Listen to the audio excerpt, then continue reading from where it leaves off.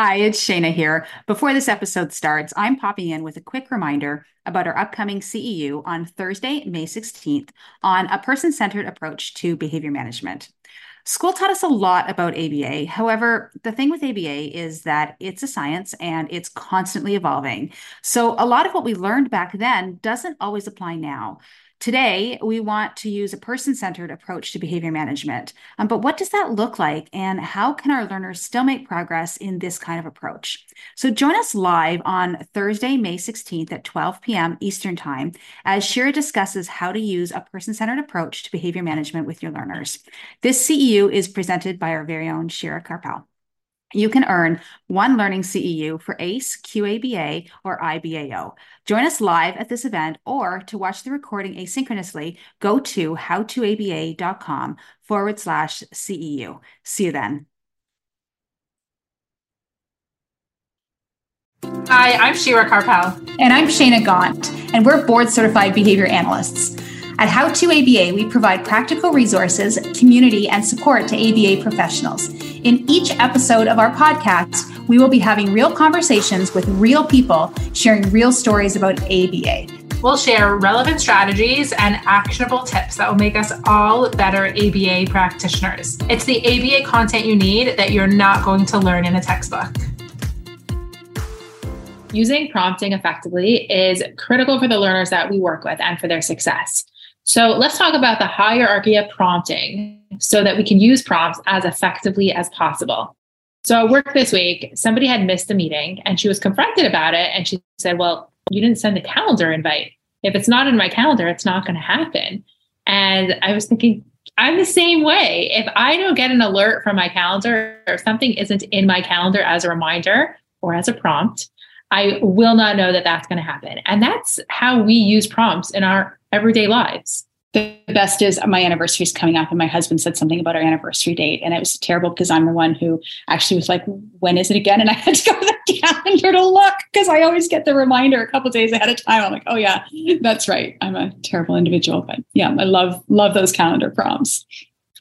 So prompts really are a way to guide our learners to the correct response. There's the stimulus, the discriminative stimulus, there's the behavior or the response, and then there's the reinforcement or punishment. Right. So what prompt that we're talking about is going to be after the stimulus. So after the instruction, after the presentation of the material, that's what we're referring to as a prompt. It's before the response from the learner. Excellent. I like the way you put that into simple terms. I don't like talking about like discriminative stimulus. Can we just call it an instruction? Forget the term. I know. Call it an instruction. So right after the instruction, you're going in with a prompt if you need to. Prompts are typically based on prior history, right? So if you can predict that your learner is going to error, that's when you want to put in the prompt. And the reason you want to put in a prompt before your learner errors is so that they don't get a chance to practice errors. And, a story that I always tell about prompting, and I'm laughing at this because Shira and I tell the exact same story and we argue about whose story it actually is, but it's driving from point A to point B. So, if I or Shira apparently gets lost, if I'm going to someone's house for the very first time and I get lost going there and I take a back way in and I figure out how to get there eventually, the next time I go without my GPS, I'm probably not going to go directly from point A to point B. I'll probably go off memory and make that same mistake again and go around the block a couple times before I actually get to their place. And that's what we don't want to happen with our learners when they are learning something. We want them to go directly from point A to point B and get there the most efficient way. So that's why we prompt, is so that they don't get a chance to practice those errors and build that into their regular routine. We're basically teaching them what the correct response is. So we don't expect them to know, and we don't want them to guess, and we don't want them to learn the error. So if we're going to ask them, which one says moo, and we know that they don't know it, then let's help them get to the right answer. Well, it's the cow that says moo. And that doesn't have to be intrusive. It could be something like only having the picture of the cow out. And, that's the only option. It could be something like the picture of the cow is much closer than the other pictures.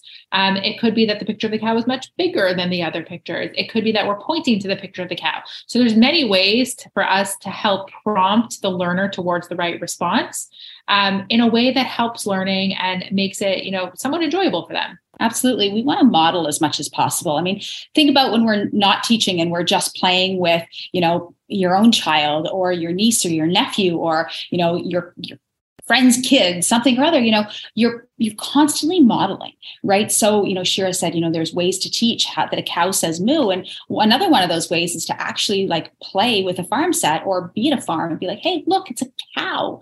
Check out that animal. It's a cow. It says moo. A cow says moo. And through that repetition and that modeling is another way to teach that. So you want that constant repetition and you want kids to feel successful.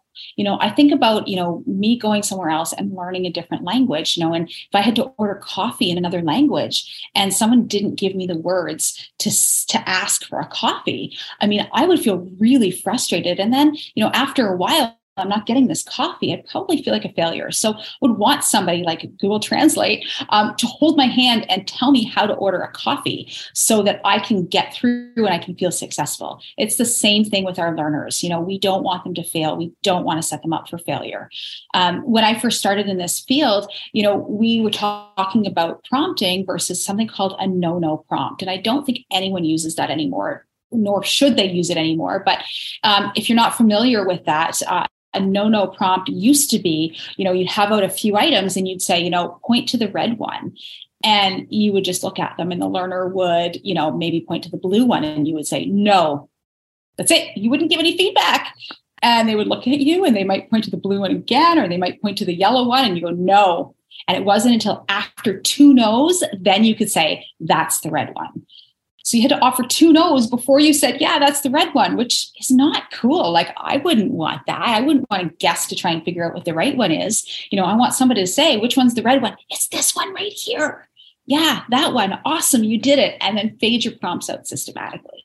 And prompts are not all or nothing either. There's so many ways that you can prompt. And the general rule that we say is the least amount of prompting required to make the student the most successful. So there's a whole hierarchy of prompts and some starting more intrusive and going into less intrusive.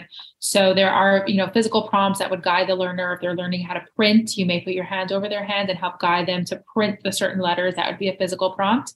All the way through to partial physical, verbal prompts, gestures, and the least intrusive prompt is usually something visual. Those types of prompts you may never need to fade. It could be positional, like I said, putting the cards differently or pointing. So if you're teaching and you think that your learner doesn't know the answer, then you want to choose the prompt that is going to be the least intrusive. So you may not start with a physical prompt. Maybe they just need a point or they just need a gesture. And that will make them the most successful. So, if the gesture wasn't effective, then you may go into a partial physical or a model or a full physical and moving up that till you get success.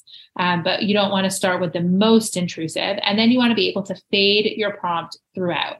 So instead of waiting, 10 trials of success at this prompt level, we often don't put prompt levels into our teaching steps. Because unless a student really needs it, if a student is able to, we want you to fade that prompt as quickly as possible. Get in, make the gesture and get out. Don't then teach them 10 trials with that gesture prompt. Gesture a couple times, teach them a couple times and see if you could fade that as quickly as possible. And that's really just good teaching.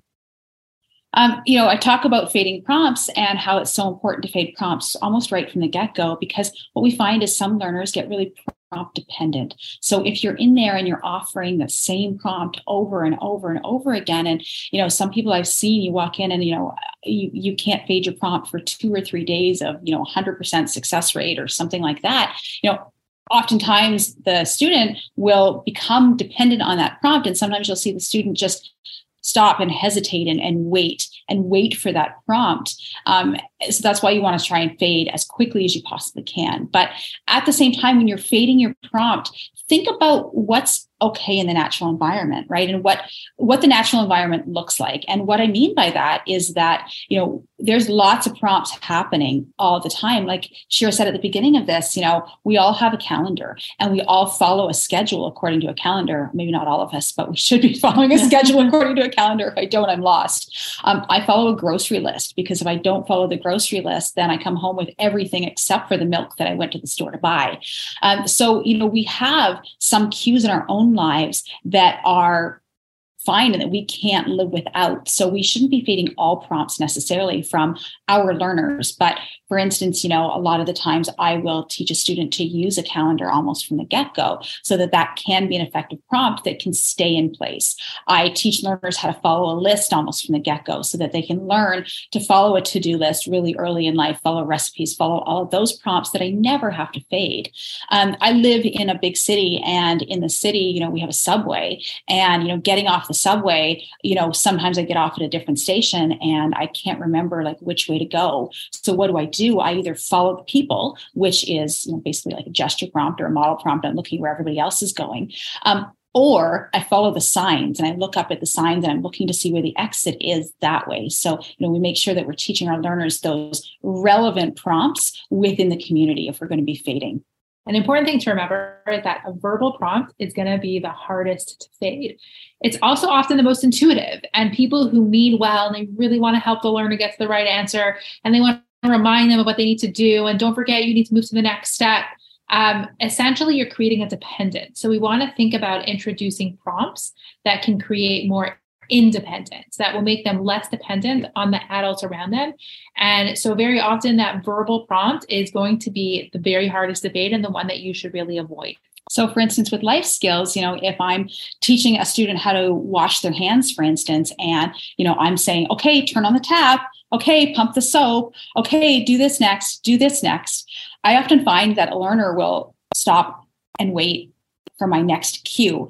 And, if they are stopping and waiting for me, it means that I've embedded myself into that teaching interaction. If I've embedded myself, it means the learner is not independent at all. So what we really want to do is we need to take a step back. We need to get rid of that verbal instruction and think about in our heads, what's a different way that we can prompt that's extremely effective, but that can be faded easier, right? Maybe we prompt with pictures instead. Maybe the learner follows a visual schedule of all the steps of hand washing, and then we can fade that out eventually, or we don't fade it out.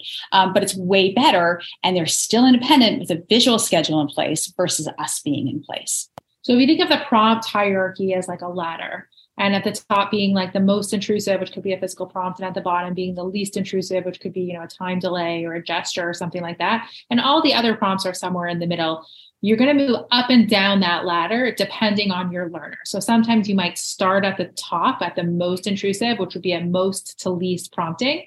And you might start at the highest level of prompting and fade down to a lower level of prompting as the learner is successful. So you might do that with, hand washing. You might just, prompt them through it and then fade yourself back as they get more successful. I find when teaching a learner a new skill that you typically want to go from most to least prompting, right? You want that errorless teaching because you don't want to have your student practice those mistakes. But once a student has already learned the skill, if they've got the skill in their repertoire, or maybe they had it in their repertoire, but it hasn't been generalized completely, that's when you can go in with something called least to most prompting. So at least to most prompting is you start with the least amount of prompting that you think would be required. So you're going to prompt them with a gesture or with a time delay. And if they're not successful with that, then you move up the ladder a little bit, and then you might do a model or a partial physical. And if they're still not successful, then you move into a full physical. And that's a very different model of prompting. And you're increasing the level of prompts so that they can get to be successful. Another common misconception is the difference between error correction and prompting. Sometimes it'll be called a prompt when it happens after the response. So they've already gotten the response wrong, and then sometimes it will be referred to as a prompt. Essentially, that's an error correction, and a prompt by definition has to be before the response to get them to the successful response.